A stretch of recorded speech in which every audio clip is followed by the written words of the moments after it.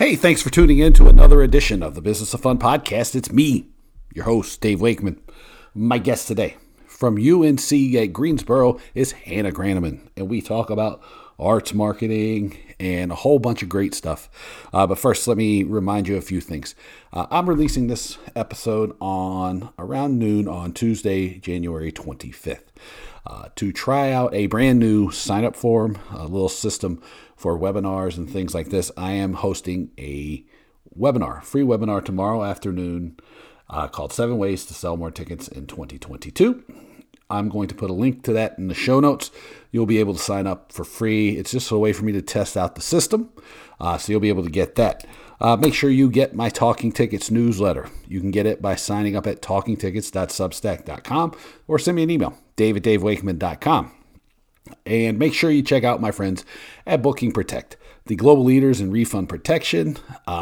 Simon, I have been told, is going to be doing a special presentation at the Ticketing Professional Conference in March in Birmingham, England, on fraud, ticket refund protection, all kinds of great stuff. So you want to check them out. That's bookingprotect.com.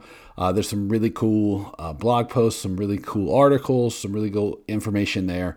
The big takeaway is that since tickets have started to go back on sale and lockdowns have eased around the world, that refund protection has increased in utilization by customers, in some places double.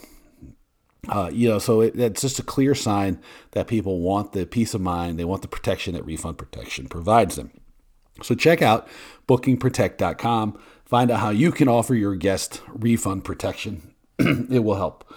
Make sure also you check out my website. I keep updating it. It's beautiful, new. It's not so new now, but it's still new to me. DaveWakeman.com. There's all kinds of great stuff there. I've got a bunch of really crazy things that I'm going to try to roll out this year. Now that I'm over the COVID, or mostly over the COVID. Don't get this thing. Don't go do any of those crazy things like, let's get this over with by going to a COVID party. It ain't worth the trouble. All right, let me tell you. But back to Hannah. Hannah Graneman is a assistant professor at UNC Greensboro.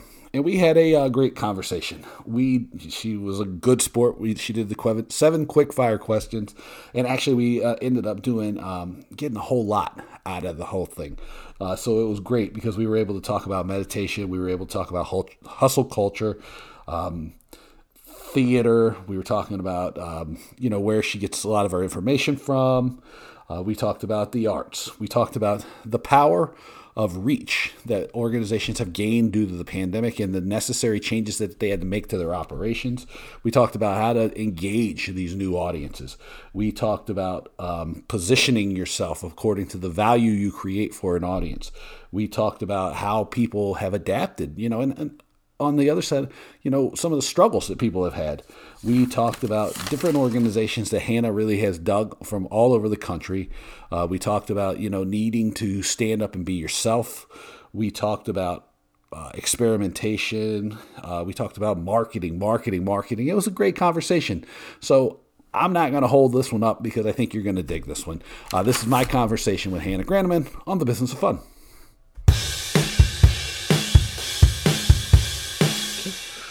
I would like to welcome Hannah Graneman to the Business of Fun podcast. Hannah, I want to say before we even start that you are the very first guest to ever ask for quick fire questions, and I'm going to deliver. So thank you for being here. Thanks for having me. I'm excited to talk with you. Yeah, you say that now, and then a half hour, 45 minutes go by, and you're going to be like, I hate Dave. He's an awful person. He totally sucks. No, it's great. I have read a lot of your stuff, and I've listened to some episodes of the podcast, and I think you and I are simpatico. So what we actually need to do is make sure we don't get into groupthink and affirming each other too much, right? Because I think we really are in the same mind space. So. Well, we'll see, because that, again, like I said, in a half hour, you might have a whole different opinion about me. So quick fire questions. The very first person to ever ask for these things. So I was like, now I got to go here and dig in real quick and figure out what we're going to do. So usually I know the people pretty well when I do these, so that when I do ask them, they're not going to get offended at me. So you have to promise not to get offended by the quick fire questions. But I don't think there's any that are completely way out of line. Not like the one with Pauline Fallowell, and that was kind of, but that was like a complete in joke. So, all right, so we'll start. I'm gonna start easy. I was searching through the internet, and I found out that you had I don't know if you still do. So that's part of the question, but the second part of the question was that you were a consistent meditator. Look, the research department here is good. The tech department sucks, but the research where on department earth was that? My goodness. Okay. Yeah. All right. So Headspace or Insight app? A Headspace. And I had been with Headspace since since shortly after my son was born. So I also know you and I both have an 11-year-old son. So I've been meditating with Headspace for 10 years. So love Andy. And it's evolved, and it has been so interesting to be a customer of theirs for all this time and see them move and grow and expand over this time. So great question. And they're a service and a product that I keep my eye on as well. See, that was a pretty good one. I feel pretty proud of how I came up with that one. That was pretty good. All right, so let's see here. Okay. Let me see. I have them in order, but there's no way I'm going to go in order. All right. So here's another thing I found out by going to the internet here. I'm going to ask you sense or nonsense. Okay. Sense or no. But hustle culture. Okay. I listened to you and Giles, your conversation. Yeah. And so now I if you'd said me a couple days ago, I'd be like, I don't quite know, but I know what you mean. Yes, hustle culture is dangerous. So as you guys talked about, I think that, and in this reset time, now is the time to break out of it, right? Yes. So yes, no on the hustle culture. Yes, on I know we're going to talk about experimentation and trying new things and testing your comfort zone. So where are the lines there, right? And so that's an interesting question. So how do you also go out and seize opportunities, but without falling into the hustle culture, which I think means burnout, which I think means this hubris, and that is dangerous and toxic. So. How do we? I will tell you where that one came from then too, because I saw that you are often will share articles that are like, this is a great idea if you don't have a family or kids. Which I was like going, yeah, so much of this stuff is like going, yeah, if you're 24 and you have a trust fund, it totally works. If you're a normal person, it's complete and utter nonsense. But so it's like going, oh, that's a good one. I'm in. So far, I believe I'm 2 for 2 on these. I haven't done anything wrong yet. Okay, let's see here. Okay, all right. I don't know if this one's really going to hit the same way that the first two did, but I'll ask you. And I'll be honest, I should ask a different one than this one, but I don't know. I think that this was probably the easiest one, and then we can talk about why in a second. So Hamilton versus West Side Story. Great question. Okay, so Hamilton, because I really have been reading a lot of the critiques that are coming out and the real critical thinking that's coming out around West Side Story, and that's been I was aware of it, but I wasn't as deep into it, and so that's been really good for me to expand my own experience about. And I also look at the price tag of that movie, and I'm thinking, oh my, what could be made with another $100 million? Yeah. And and I think there's good questions being asked about why is West Side Story getting a remake. And I am not a Hamilton super fan, but I watched it the day that it came out on the live stream. I still haven't seen it in person.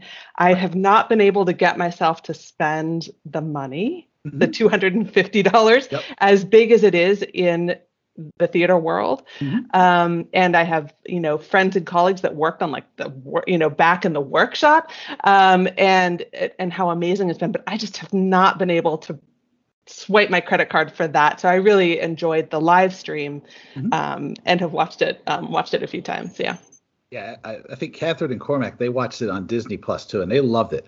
I still have never seen it because I think when I was in London last, which has now been so long, they were like, "Oh, you should come see the show," because they were like, "Oh, I've never seen it," and I was like, "Well, frankly, I'm going to go see soccer," because I always will go see like English soccer before, over everything. So like when somebody does the quick fire questions to me and they'll go West End versus Premier League, I'm gonna go Premier League because it's like like a wild thing. But Hamilton, I love. Was the other question, the other one I would have been, but I was like, oh, this is a little esoteric, and I don't know if people are gonna really know this one. I mean, people who are in the theater probably do, but I would say Hamilton versus my favorite, which is The Assassins. Oh yeah. So I am not a musical person. Mm-hmm. And when I talk to people who love musicals, yeah, they say, "Oh yeah, but you'd like Sondheim." And so over the years, I have engaged more and more with Sondheim, and they have been right. Mm-hmm. So we did Assassins when I was at Playmakers Repertory Company, and yeah, it's a great. It's an amazing show, and the book that just came out by James Lapine called Putting It Together. I really highly recommend. It's just a great walk through the process of new musical development. And I had never seen Sunday in the Park with George, so I went to my library and got it out. And so I've engaged more with Sondheim. I do have to say though that Phantom of the Opera when I was a teenager was one of my gateway shows into theater, and now I'm kind of like, no thanks, I'm not so much but I also did watch, I say that, and then like I was totally watching Annie live last week, but I had it on and I was watching it and listening to it mostly because I was watching Twitter.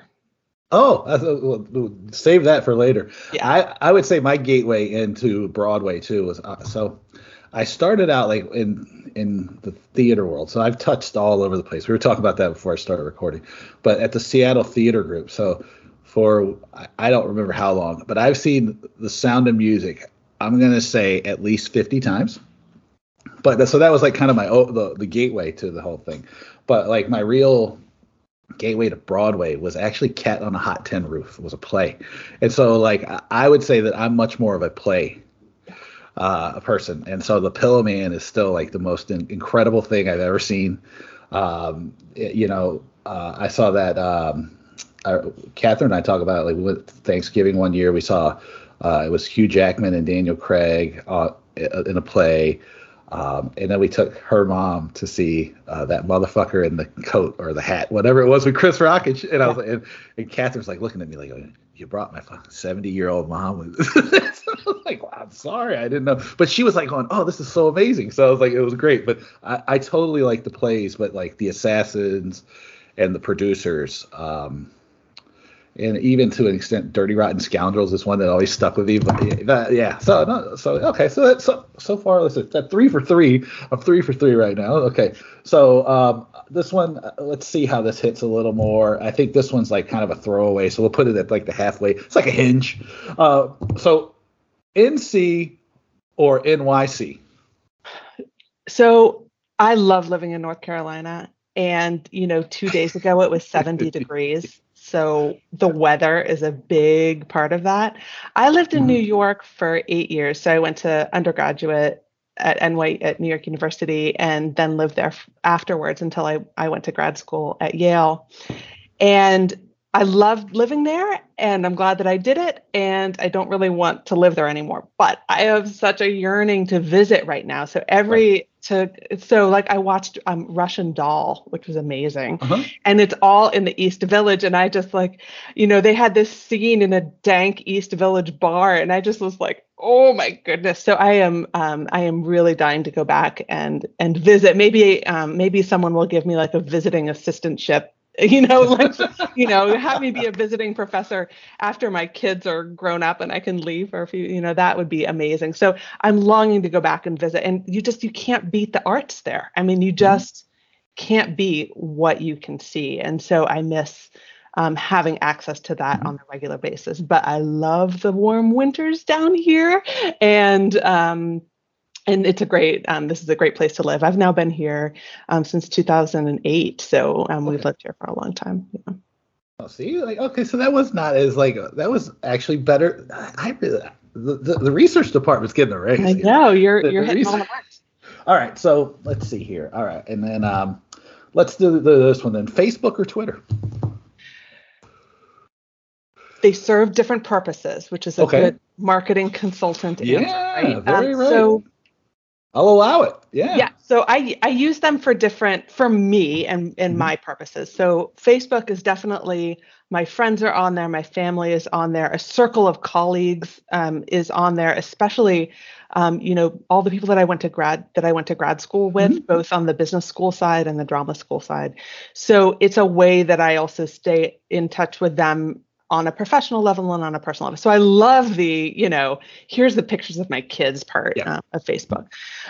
But I also use it for professional purposes to help get my, my work seen and known, and a bit of awareness about my program, my arts administration program here at UNC Greensboro.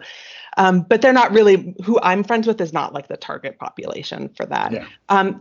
And then, I don't seek out to friend my students or alums, but sometimes if they friend me, I accept it. So also sometimes I'm trying to get out information to them a little bit, or at least have them read it and feel proud that they're part of the program. So I see that purpose. And then the alumni of the theater management program at Yale has a really strong private Facebook group that I use. And Twitter also, I really have very much mostly a professional presence. So you dug up my comment about which I think was a Twitter comment where I said to somebody, that's a lovely morning routine if nobody else lives in your house, because I have small children and I can't wake up and play the flute and meditate for 20 minutes. That's just not possible. That was probably a Twitter comment, but I'm mostly professional. And that's a way that I do get my work out to a lot of other visibility among other researchers in the arts is important, so that my work will get disseminated. So I'll get invited to do things. And a lot of them are on Twitter. It's a main way that I also just stay up on the field. Right. So that I just stay up on the conversations of what's going on. So I am mostly a lurker. But then when I have something to post, like it's like watching, scary, like you're scary. I like that. that I'm just reading and watching, and it's a main way. It's a great way, if you put intention behind it, to get out of your bubble. On all kinds of levels. But then I've also, with my blog that I'm writing, I am trying to be very active on Twitter to get people to read the posts there. So now I'm teaching myself more about, scheduling posts and when and how all of that works. So I'm a both. They have different. Okay, that's a good answer though. And LinkedIn is a third purpose. So have you figured that one out yet? Because if you figure out how to schedule the posts in a way that works, will you let me know? Right. And then B, if you figure out how to make LinkedIn so it's just I don't get spammed with like sales pitches, could you also let me know about that as well? Yeah, and I have it's a way that I just collect. I hear somebody, I see somebody, I collect contacts there. I do have also another alumni private group that's for UNCG alumni working in arts administration. That is a cultivation, good place to keep relationships going.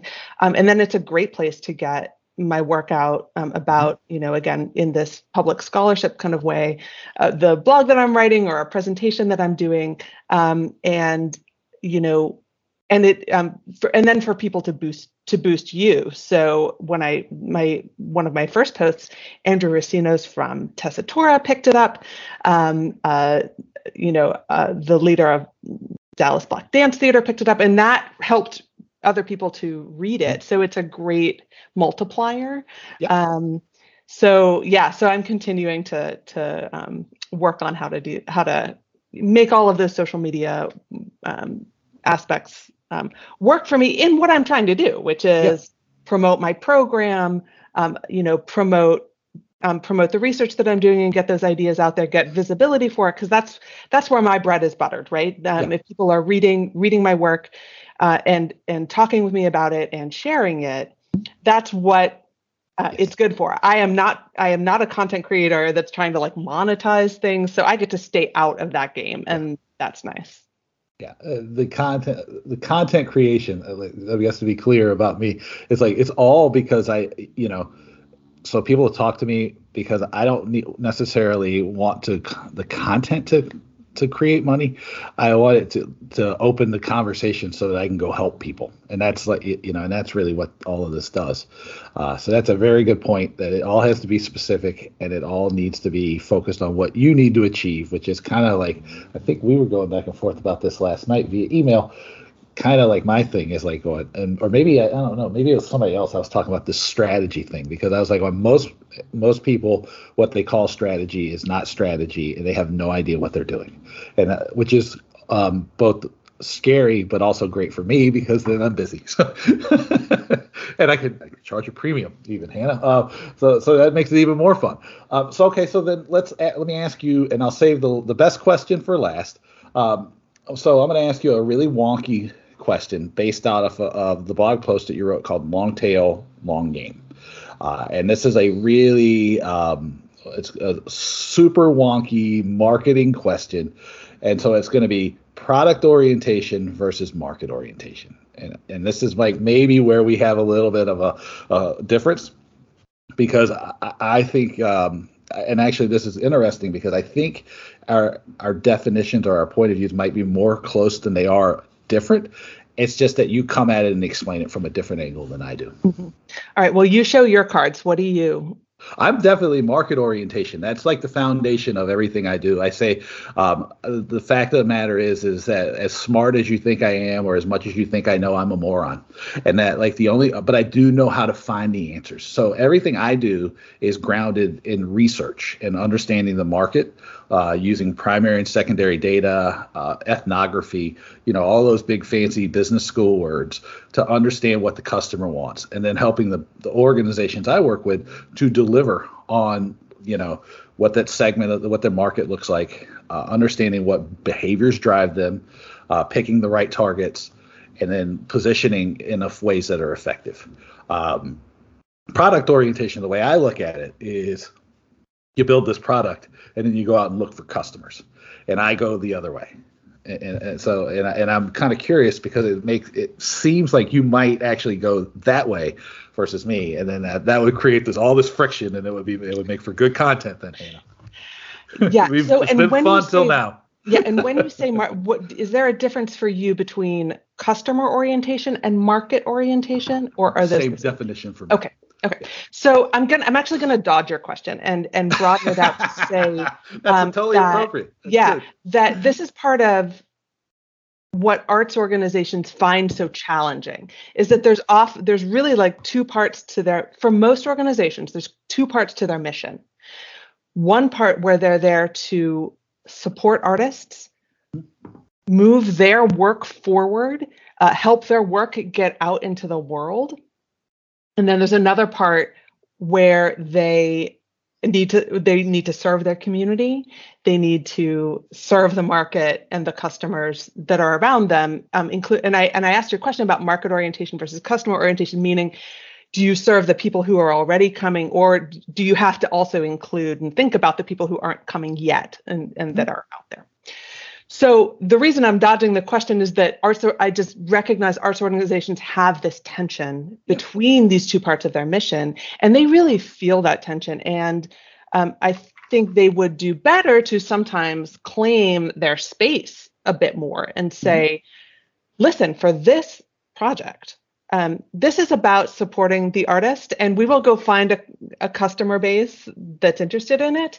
But the goal here is to help this artwork be made. Right?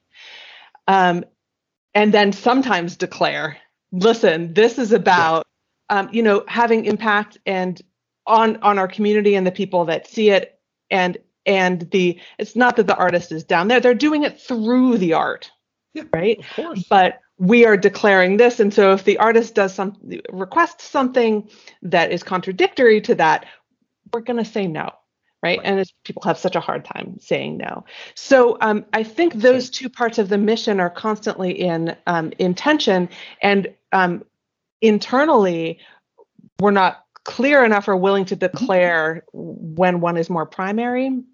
So we half.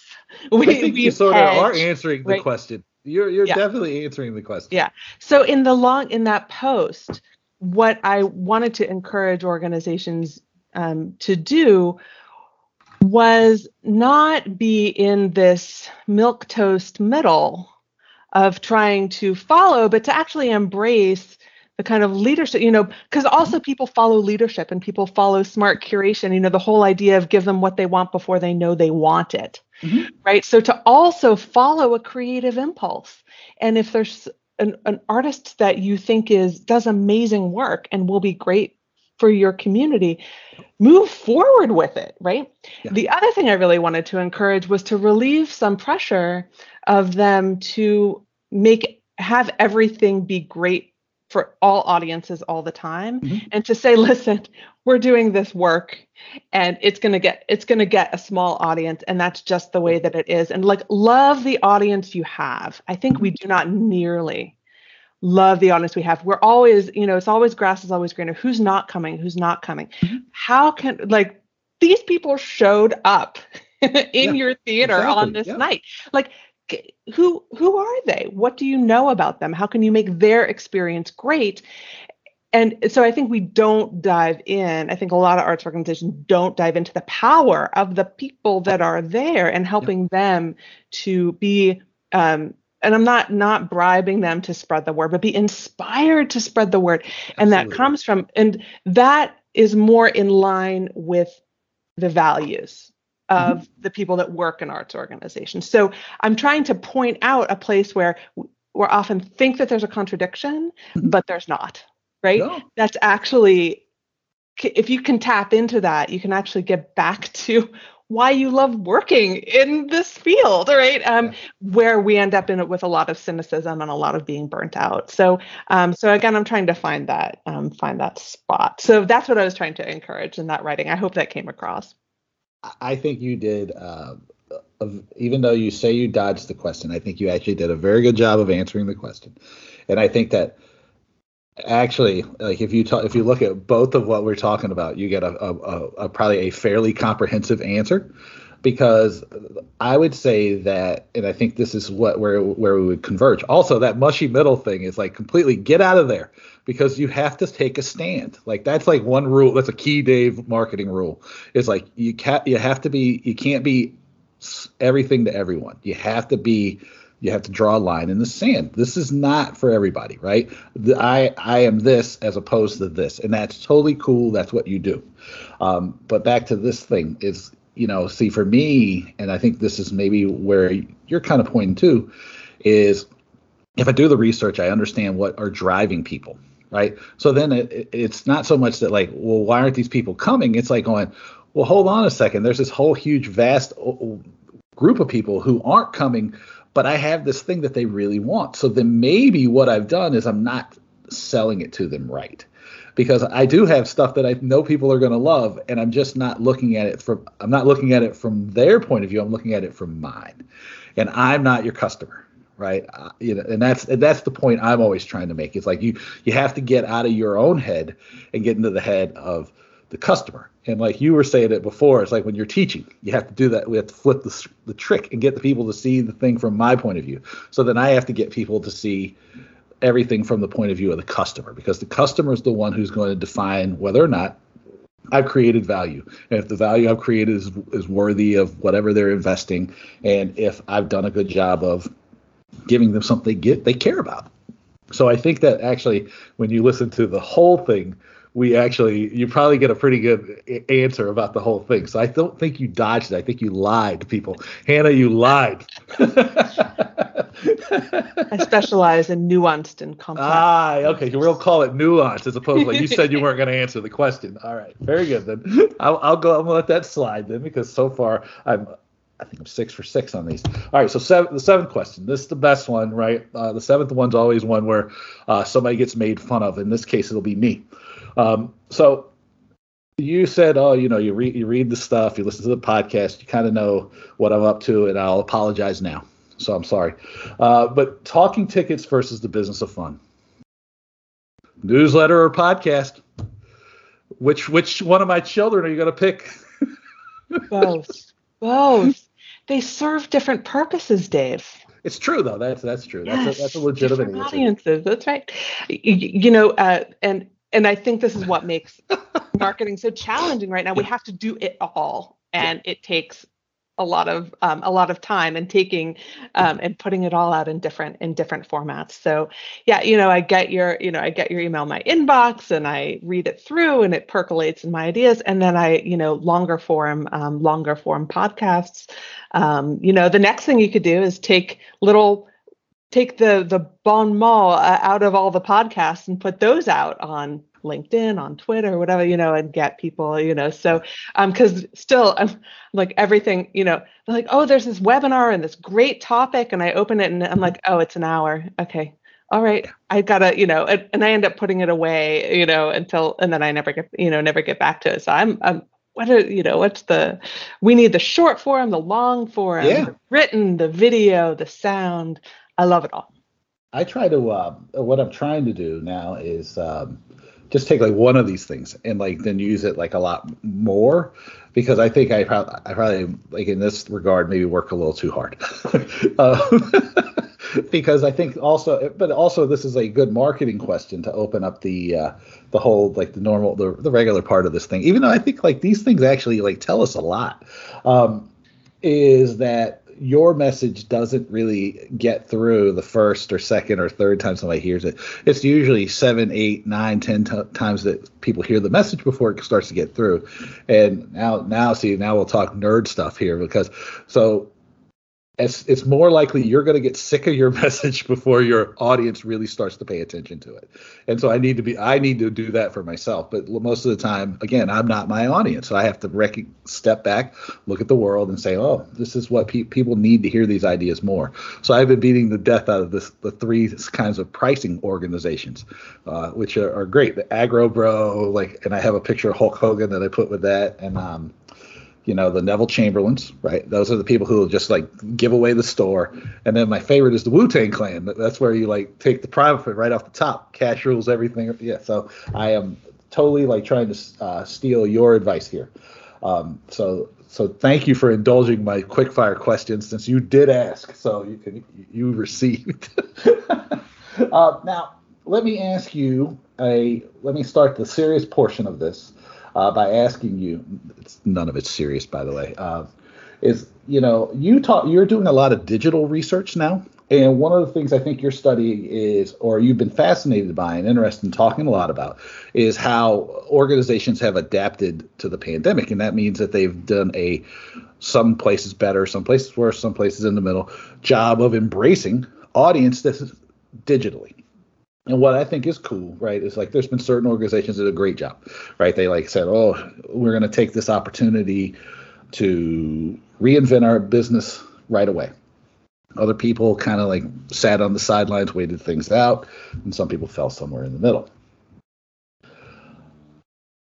Knowing that you're doing research on this digital aspect and developing digital audiences, what would be like the big lesson you think you've learned, like the organizations that have been successful have learned from going out and reaching audience digitally in a way that maybe they didn't have to before?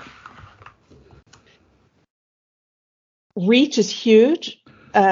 So I think a lot have found, you could even say all have found people are interested in their work that they never had the opportunity to engage with before, just talking geographically, right?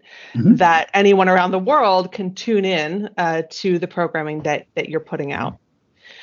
So there's accessibility there. There's accessibility of people who can't, who might be in your own geographic community, but can't physically get to your venue anymore for reasons of a disability.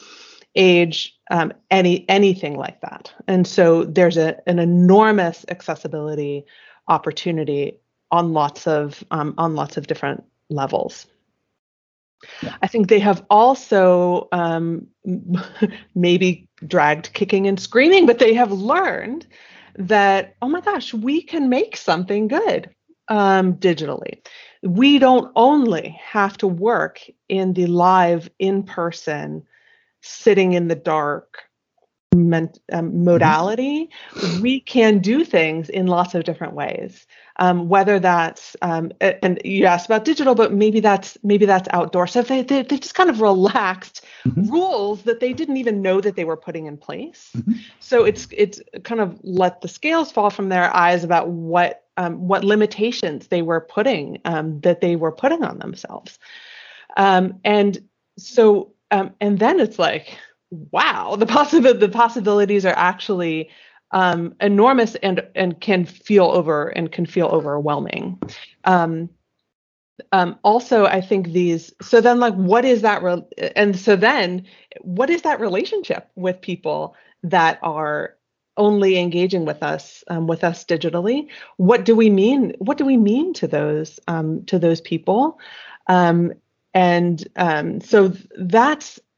So then there's artistic growth, right? What is possible? How can we be, how can we be supporting artists to innovate in this way? And what's our role going to be in supporting artists to innovate how they're making work? And so I think it's also opening up a whole question.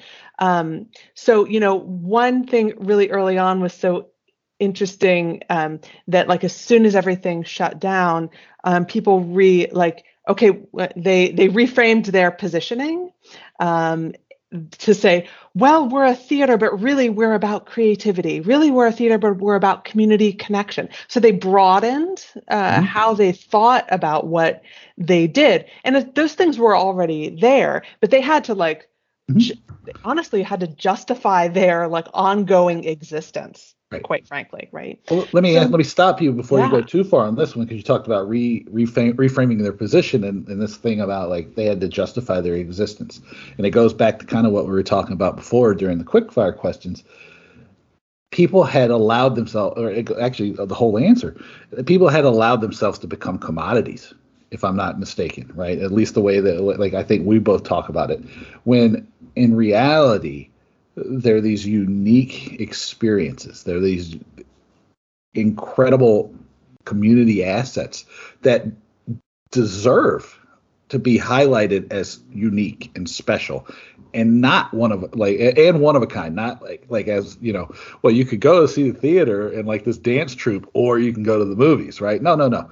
This is unique. This is how I'm going to explain it to you, and this is why it matters, which I think is probably way more impactful. Yeah, they do have. I'm wrong. Yeah, and it also brings up a little bit of they have to answer that question for themselves, and to be able to say what are we, and what people get uncomfortable with is when you define that, it actually cuts off other possibilities. So to get comfortable with saying this is what we do. I saw some, I watched, I have a paper that's sitting on the shelf 3/4 of the way done, where I watched Christmas Carol productions last fall. And I watched 3 of them and analyzed what I could see through those productions about what the organization's intentions were in making it and how they were positioning themselves. And I saw them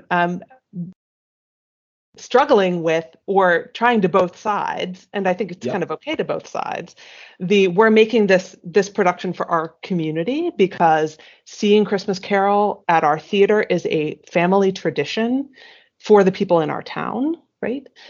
In our city. And look at this, we can reach the world, right? So one of the theaters that I looked at was the Guthrie Theater, which is in Minneapolis, and they really do serve people across the whole state. And they had this line, from Bemidji to Berlin, So Bemidji is a small town, right? So they, and it was this way of both saying we're a community organization, and boy, look now, we have this reach. And you as a community person, a ticket buyer, a donor, who are the ones that are going to be continuing to support them now and in the future, look at your impact, right? Now how you are supporting us is reaching worldwide, right? So I thought it was a really pretty brilliant way of positioning the work as still claiming themselves as a community organization, but saying, through that, even translating to the ticket buyer and the donor and the people that support them, what their impact is.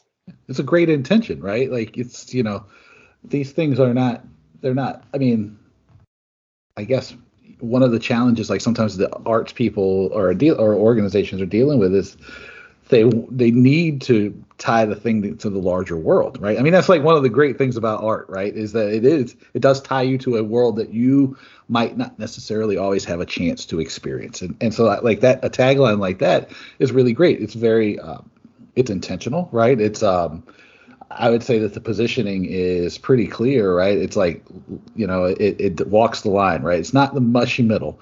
It's like doing both, like about us, but also against everything else, right? Because some of these other organizations, they're not focused on bringing the world to you, right? And bringing you to the world. No. We're here because we can do both. And that, and that's, it's an intention, right? And I think the struggle I see in a lot of organizations, right, is I think, and you've highlighted it a couple times now, is it's the desire to not hurt anybody's feelings, I think is what I would call.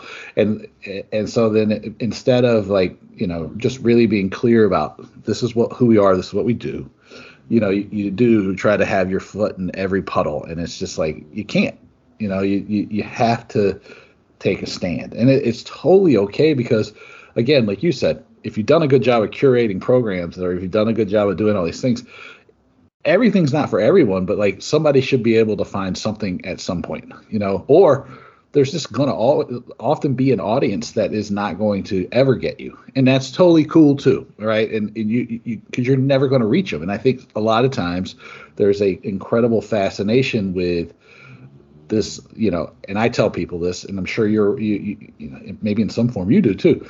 The non-customers are always going to be more than the customers.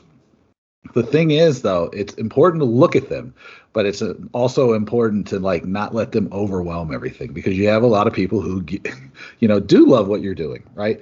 Look and see what the non-customers are doing as opposed to compared to what you're offering, and find out what, if there's a disconnect between what you're doing, because it should match up. But like, don't just, chase them if they're never going to come. Right. And it goes back again to like the market orientation thing, which is like just understanding, right? There's going to be, if you've done your research pretty well, you'll see your segment map will show you 6-8 different segments. And there's going to be a huge group of people that are just never, ever going to come to you. Right.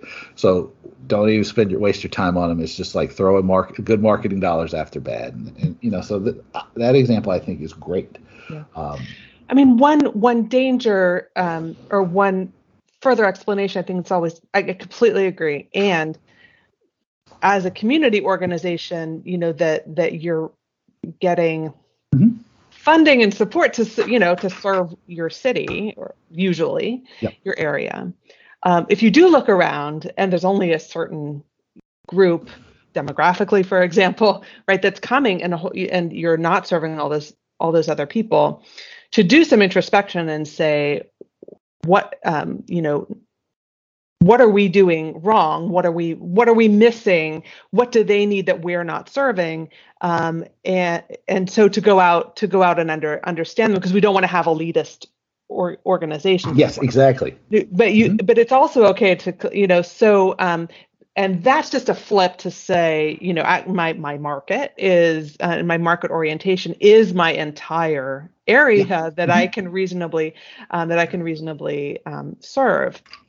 So that's it could be easy for someone to hear this, Absolutely there's people, right. And accidentally say, well, you're, that's it. You're only, so that's important. And it's also, to say, listen, we do especially more narrow work of some kind, right? Yeah. More experimental, less broad-based. You just say, listen, there's people that are not going to be interested in this, and Mm-hmm. it lowers the stress and the Yeah. extraneous energy spent by Mm-hmm. staff and volunteers, just to say, listen, we are choosing, to do this kind of work, and we're going to go find people that love it and that are interested in that, and we will expand that as we Yeah. can and over time, and we'll aim to do that. But we're never going to be McDonald's, right? And that's Yeah. not what we're going for. And so to have that as a core value that you really act on, but claiming that, because gosh, we know that the arts can impact people's lives so Yeah. wonderfully. And so to say we're letting some people go feels like we're abandoning, or that we're admitting, right, that the arts don't have that kind of power. And so that's a struggle. That's just a real struggle that I think people feel, that they, but it's okay to say everybody's welcome. We're not keeping anybody out, but we realistically know that not everybody is going to be interested in everything that we do. Yeah, I think one of the challenges seems to so the elitist thing that I totally get this, because one of the challenges and one of the things that I'm always a battle that Dave is fighting here, and I'll leave it on me, is that if you segment your market based on demographics, it's like basically looking at the astrological chart and taking it, saying, oh, I'm going to just target Scorpios and Aries. It's BS, right? And so some of it's if you look at the behaviors, you're going to see that just because somebody that income might not necessarily be the key driver of whether or not somebody goes to the arts or not, right? And so you have to know that, right? And I try to walk people through a process, an exercise called the Meaningful Actionable Grid, to help them understand what's meaningful as far as the decision-making process goes, and then what makes people take action.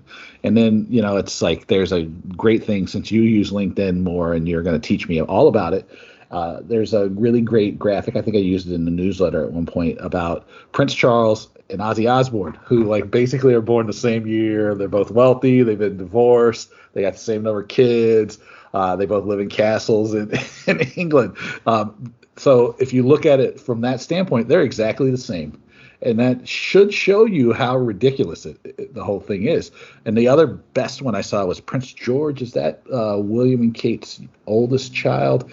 And Machine Gun Kelly, who's the rapper, who is, I think, dating, one of those other actresses. But people know who Machine Gun Kelly is. They're the same generation. So if you're looking at, it's the same thing. I couldn't imagine with a straight face going, yeah, we'll target in Prince George and Machine Gun Kelly, because a 10-year-old and a 30-year-old are totally going to make the same decisions. Yeah. And, so the people that are most likely to come to the arts as we have it, as we're defining it now, and as we're presenting it now, are higher educated and higher income, right?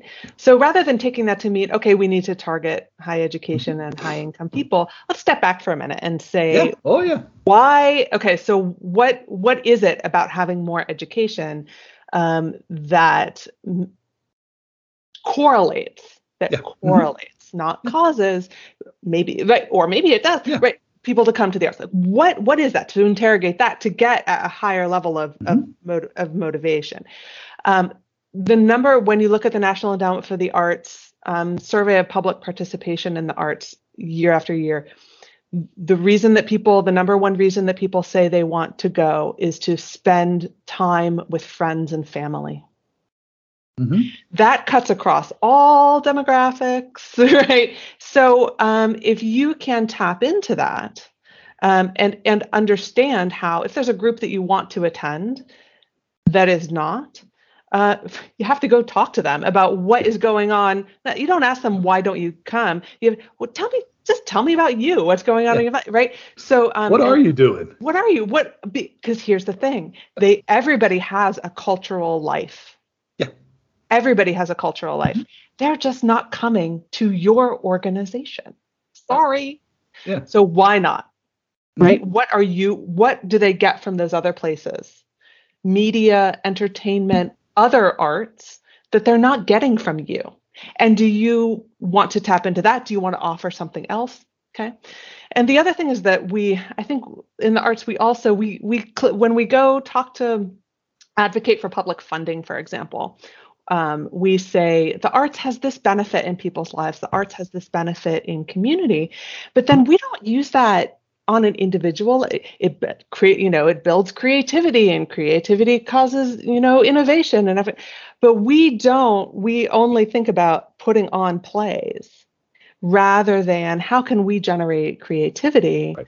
And so how we're transforming people's lives. Leave all these great reasons on the shelf instead of saying, okay, how can we broaden out what we do? And I think the pandemic did help kind of break out some of that. And I hope that really continues, because it not only makes your work more meaningful to more people, it opens up business opportunities, right?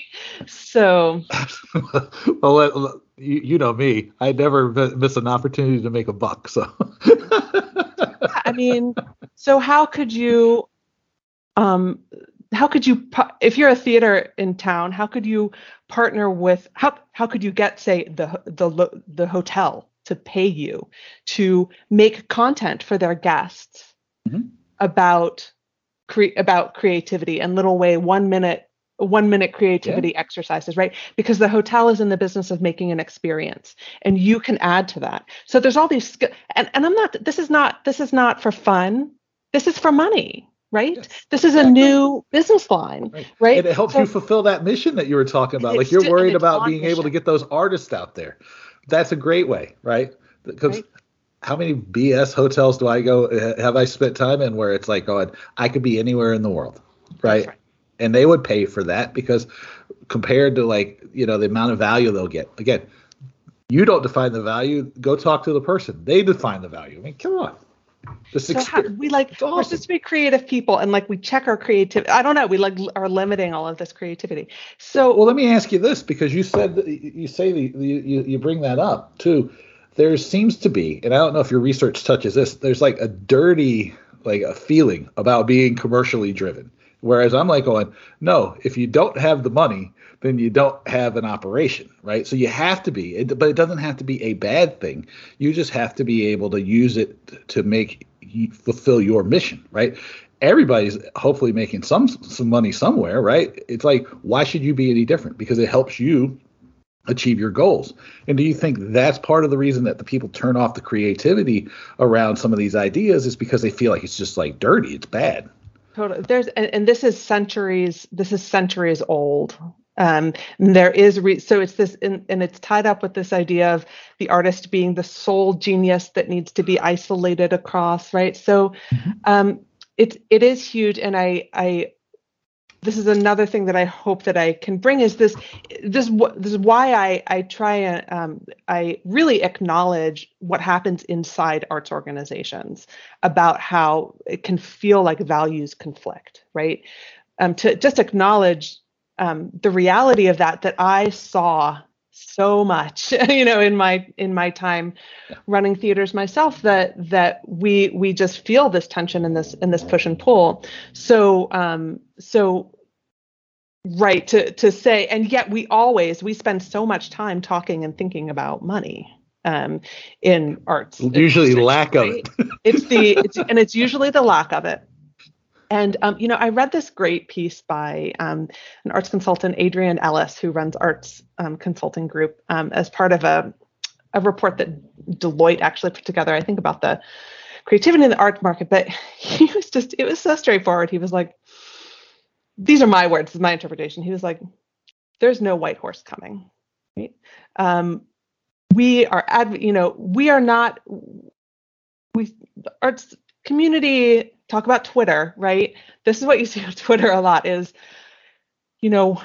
Germany spends billions of dollars on their arts field.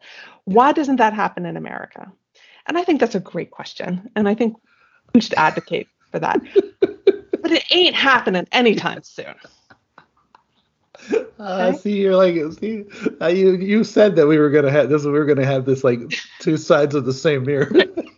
So I would love it, but it ain't happening. It's not happening anytime soon. They won't even fund enough like teachers in schools, so they're gonna throw a bunch of stuff at some hippies and like leotards. No. Yeah.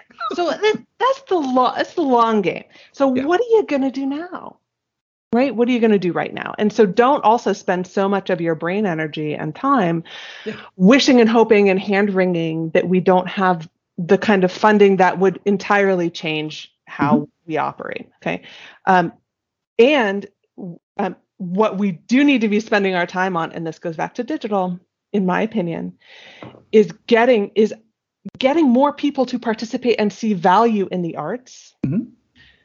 At this fundamental daily life level, so that they will buy more tickets, they will donate, they will participate.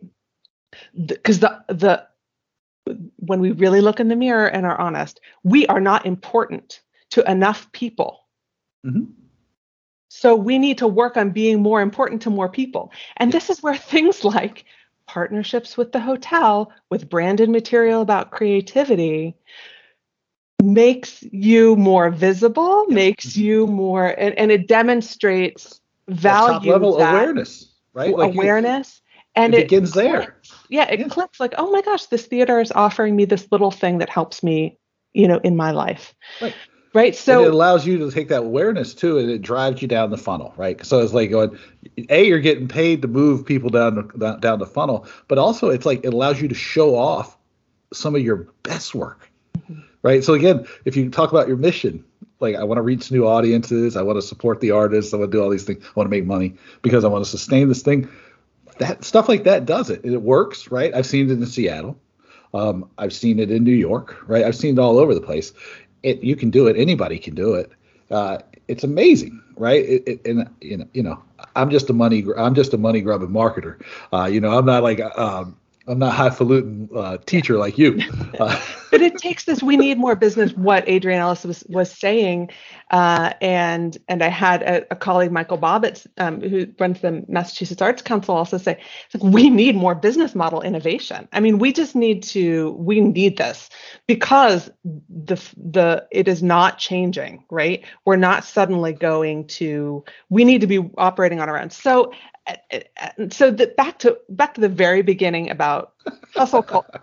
The very beginning about hustle culture, which can be so toxic. At the same time, I say go seize opportunities.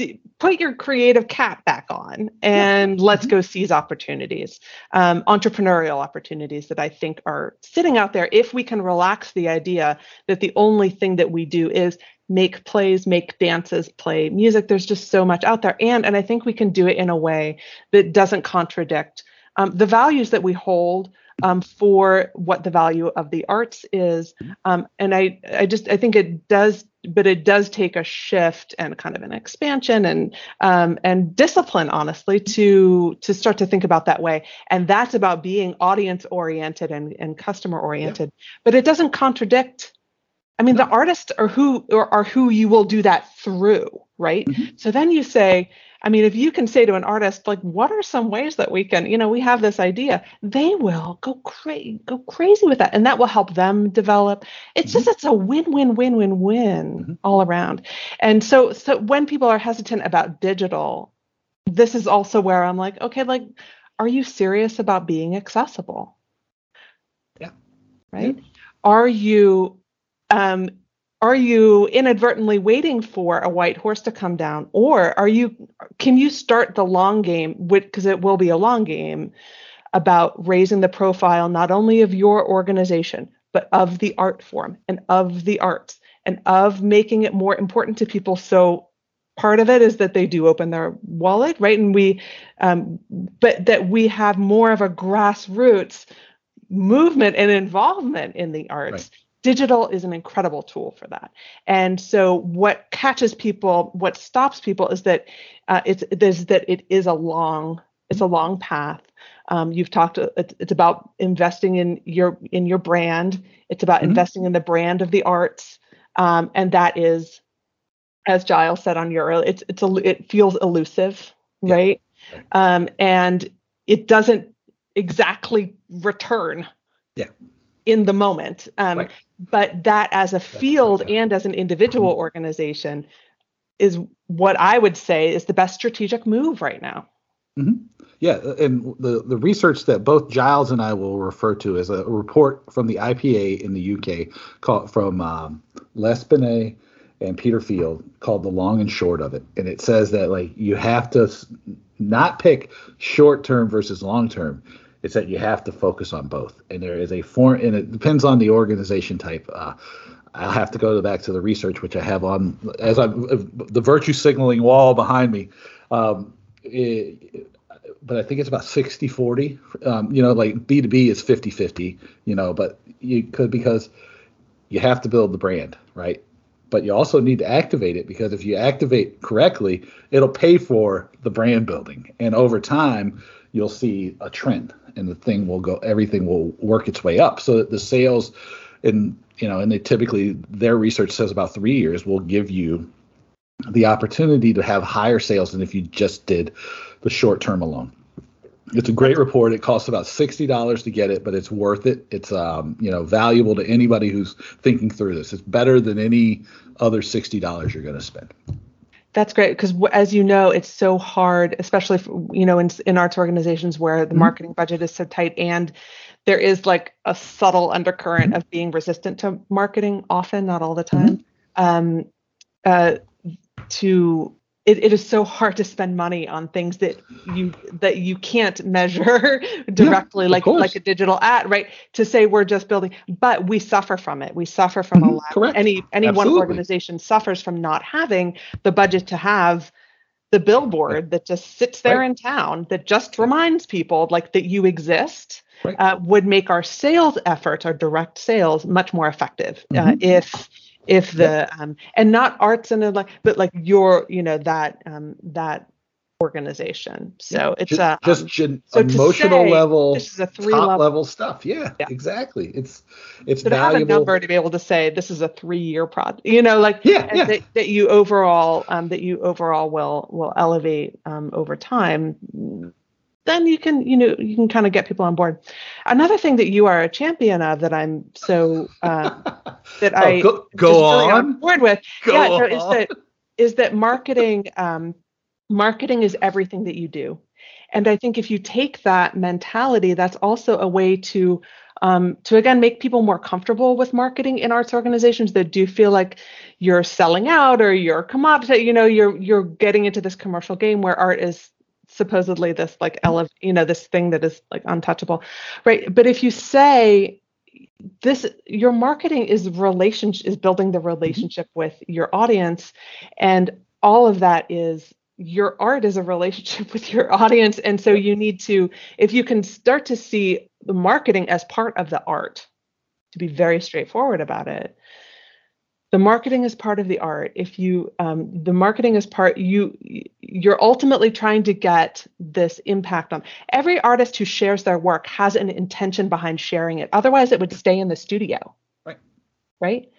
And I think we don't remember that all the time. So to say this, we aim to have this impact. In order to have this impact, it'll be better. We'll reach our goal if we actually start preparing the audience for it and getting them excited about it and aware of it beforehand, and then also after, right? Helping to extend the experience afterwards. So if you could really shift the mentality of someone who's resistant to marketing in that way, that's really great. I have a great friend, Stacy Wood, who's a marketing professor at NC State, and I was telling her once about this resistance in the arts, and she said, Hannah, do you think that the arts are, good for people? Do you think it's a positive force in their life? And I said, well, of course I do. She said, do you think those people that are resistant to it think that as well? I'm like, yes, of course they do. She said, then all you're doing is bringing something good to them. Yeah. You're not selling them cigarettes. right? Right. You are bringing them something good into their life. Mm-hmm.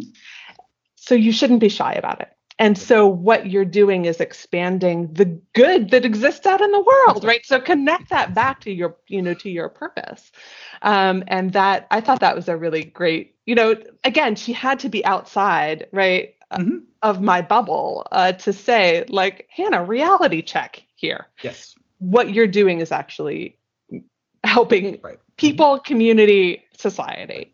Yeah. Oh, yeah. And it's I'm going to apologize now because I'm going to have to. I think we could go on all day. I know. I think we could.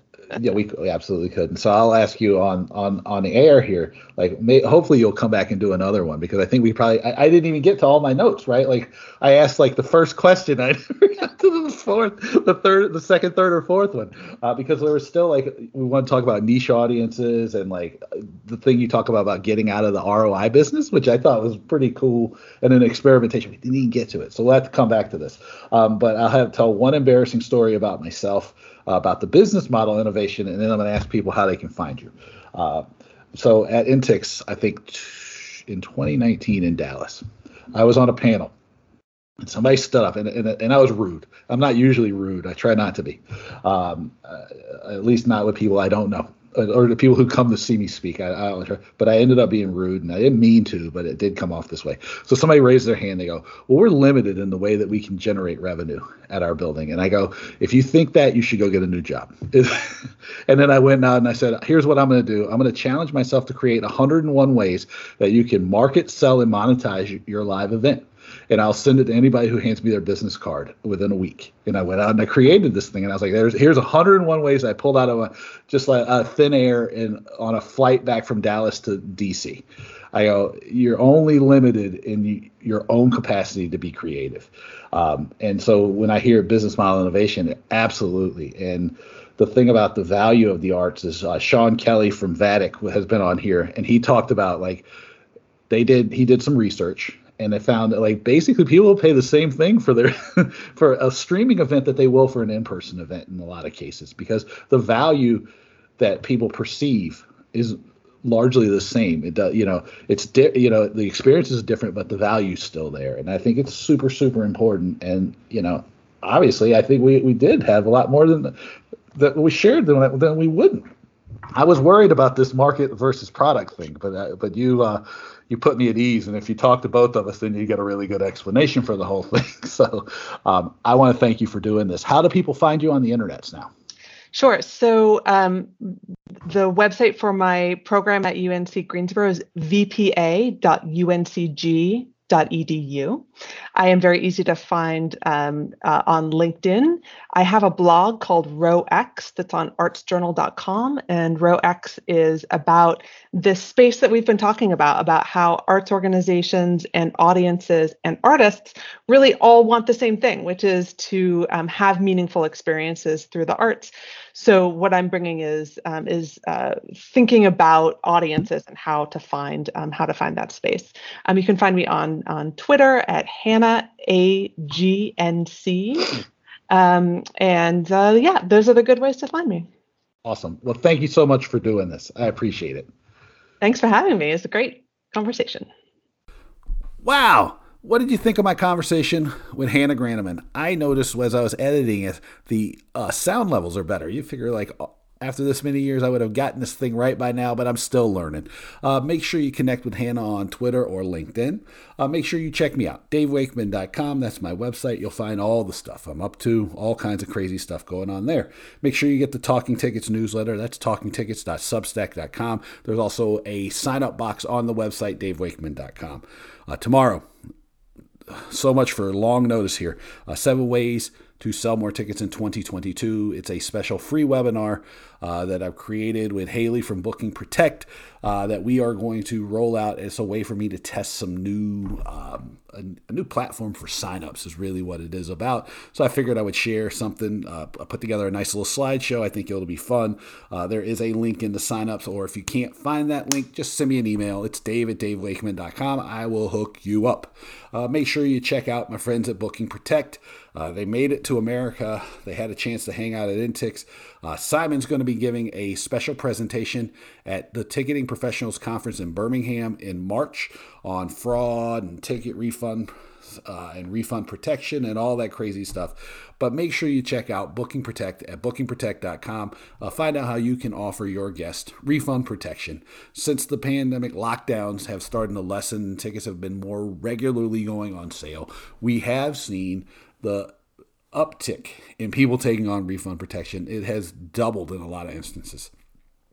And that is a clear sign that people are looking for the peace of mind and the protection that refund protection offers them. So again, check out bookingprotect.com. Glad that I can actually talk through this intro and outro. The COVID was no fun. Be careful out there. Take care of yourself. But thank you as always for being here, and I will talk to you soon.